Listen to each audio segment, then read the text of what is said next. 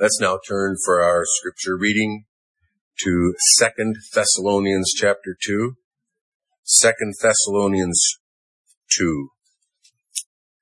Now, brethren, concerning the coming of our Lord Jesus Christ and our gathering together to him, we ask you not to be soon shaken in mind or troubled, either by spirit or by word or by letter, as if from us, as though the day of Christ had come. Let no one deceive you by any means, for that day will not come unless the falling away comes first, and the man of sin is revealed, the son of perdition, who opposes and exalts himself above all that is called God or that is worshipped, so that he sits as God in the temple of God, showing himself that he is God. Do you not remember that when I was still with you, I told you these things, and now you know what is restraining, that he may be revealed in his own time? For the mystery of lawlessness is already at work. Only he who now restrains will do so until he is taken out of the way. And then the lawless one will be revealed, whom the Lord will consume with the breath of his mouth and destroy with the brightness of his coming. The coming of the lawless one is according to the working of Satan with all power, signs and lying wonders, and with all unrighteous deception among those who perish, because they did not receive the love of the truth, that they might be saved. And for this reason God will send them strong delusion, that they should believe the lie, that they all may be condemned, who did not believe the truth, but had pleasure in unrighteousness. But we are bound to give thanks to God always for you, brethren, beloved by the Lord, because God from the beginning chose you for salvation through sanctification by the Spirit and belief in the truth, to which he called you by our gospel, for the obtaining of the glory of our Lord Jesus Christ. Therefore, brethren, stand fast and hold the traditions which you were taught, whether by word or our epistle.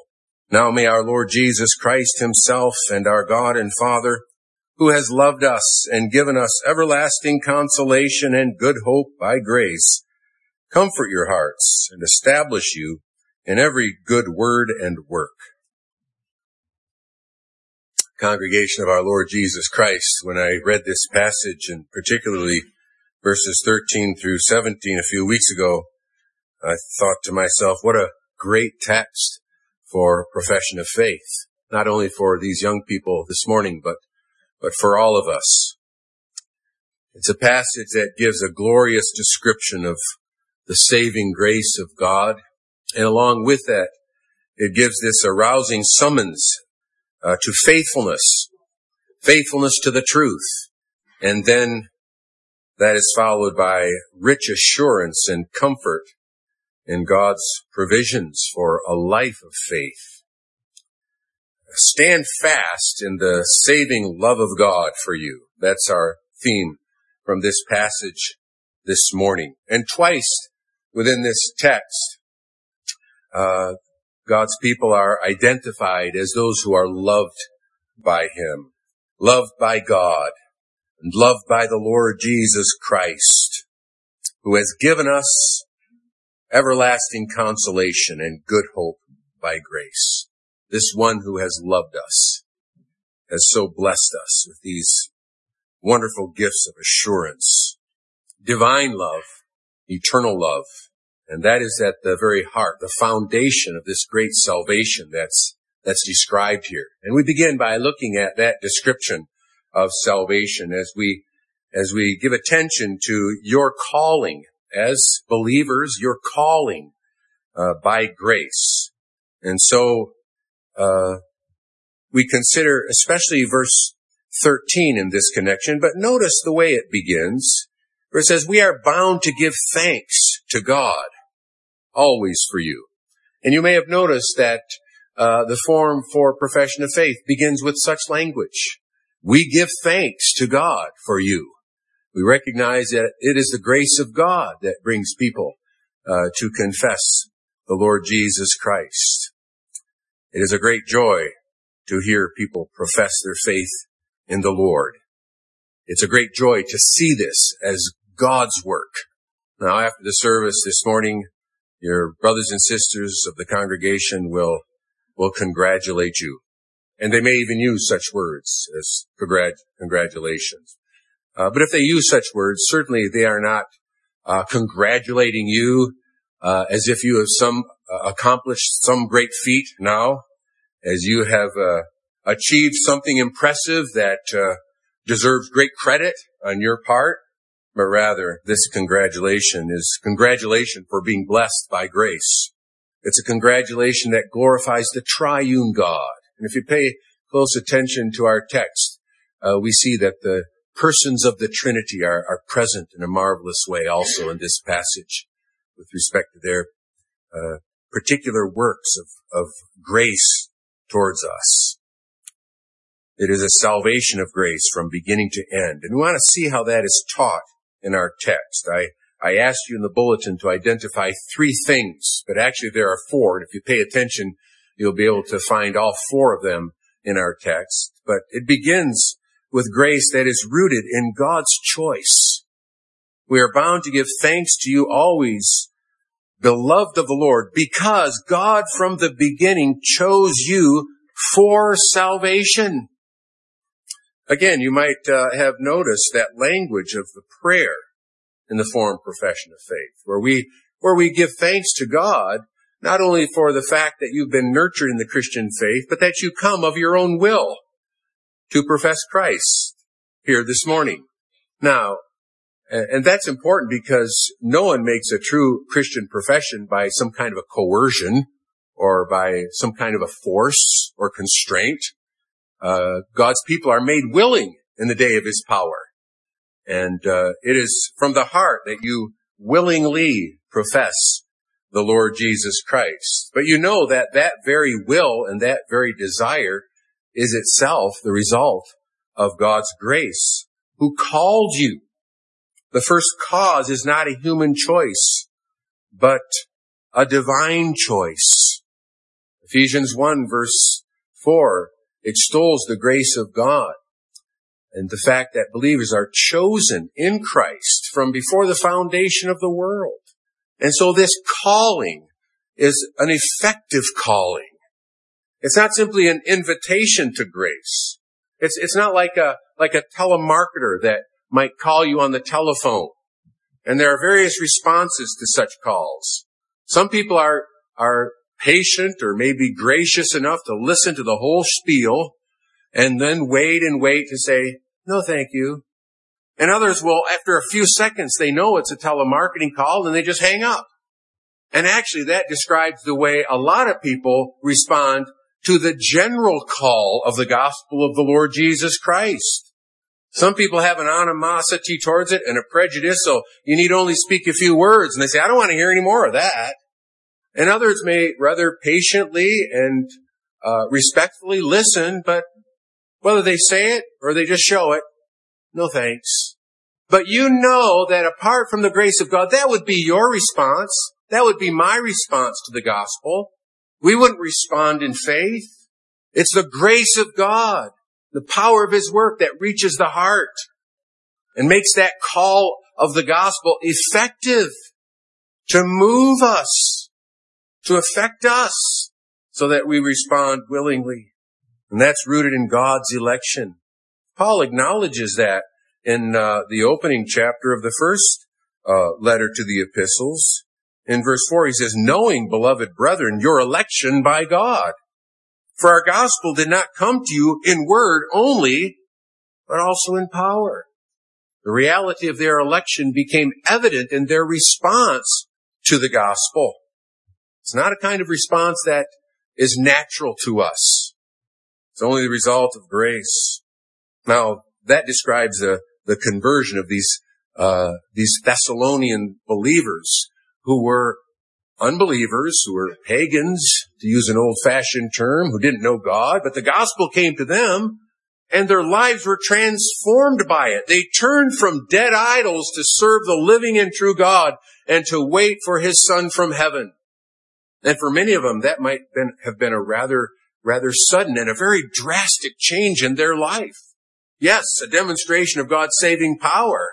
But it's no less a demonstration of God's saving power when those who have been raised in the church believe that message that they've been taught as a child and perhaps have believed it from a child and come to profess faith in that gospel willingly, giving God the glory for his grace. A grace that's shown, secondly, through sanctification by the Spirit. Our text joins these things very closely together. God chose you from the beginning for salvation through sanctification by the Spirit. One of those big theological words. It makes clear that God's choice is actually effective. It's carried out through the powerful working of the Holy Spirit. In fact, we go back to the first chapter of the first book, and we hear Paul say that the word, our gospel came to you not in word only, but in power and in the Holy Spirit and in much assurance. Those aren't two separate things. That power was the power of the Holy Spirit, renewing their hearts and minds and making them receptive to the message. The Holy Spirit gave them new birth. He regenerated their hearts. He worked in such a way as to renew them inwardly. And the Holy Spirit continually renews the lives of his people. He puts them on a path of righteousness, and he keeps them on that path. He who begins a good work in us completes it unto the day of salvation. So God's choice is always known by its effects. And one big effect of that choice is a life that is turned toward holiness. A life that progressively is being sanctified, renewed after the image of the Lord Jesus Christ. Where there is true faith, sanctification has begun, and sanctification will progress. These things are inseparable. But notice also, our text describes the work of God's grace as entering our lives through belief in the truth. Through sanctification by the Spirit and belief in the truth. In fact, that phrase is repeated in our text. The truth. This calling of salvation by grace came to these Thessalonians through a message, through a report about what happened, about what God has done.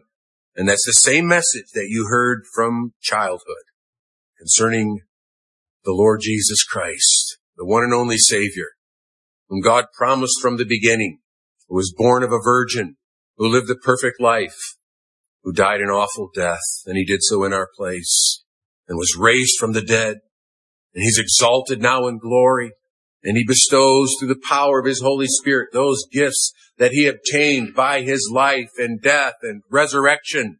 And whoever believes that message receives the forgiveness of sins and eternal life. The proof of election is manifested in a belief of the truth. There's no other way to know it, right? There's no other way to know our election than by responding to the gospel in true faith. This message is the truth.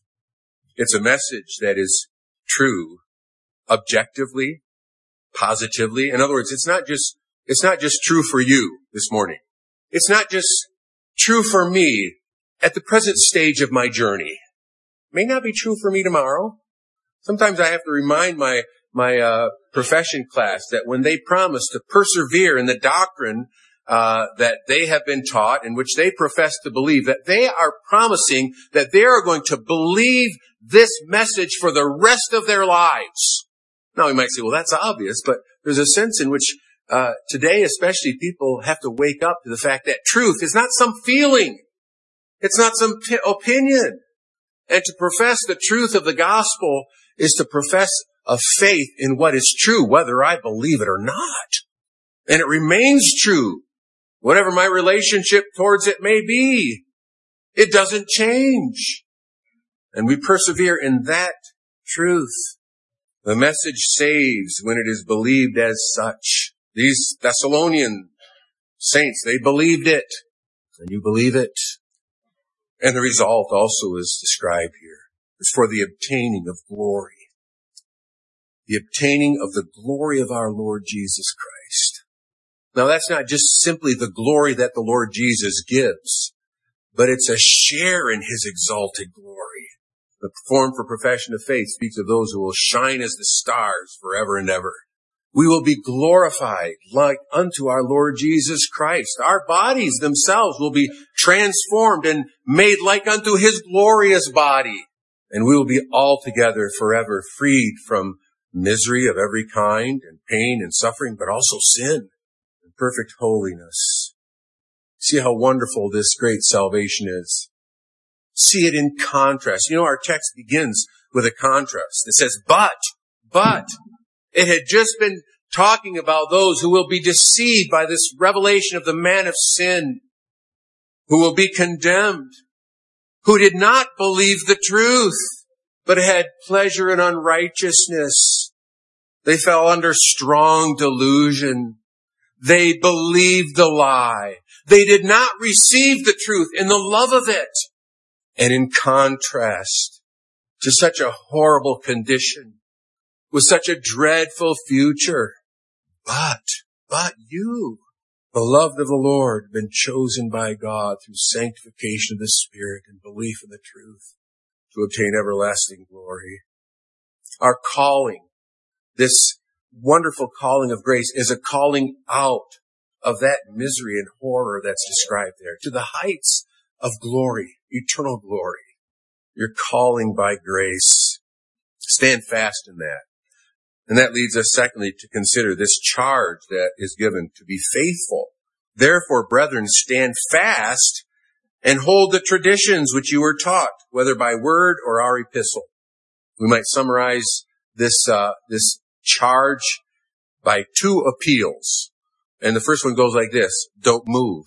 Don't move away.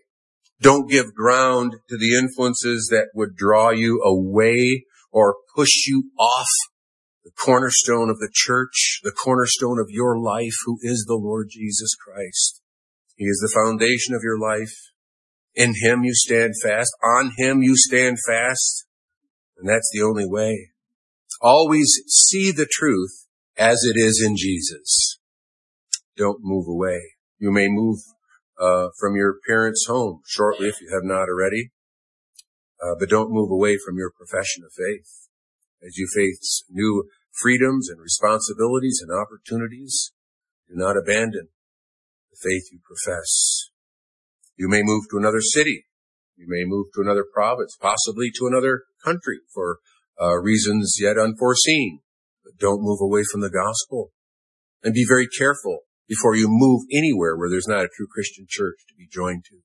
You may move in with a young woman or a young man to be your spouse. But make sure that you marry in the Lord, and that moving into a life together with another person does not involve moving away from your adherence and loyalty to the Lord Jesus Christ. You may move from health to sickness. You may suffer the loss of loved ones, or you may gain new friends or opportunities. But whatever the case, do not move away from this Savior, from this gospel.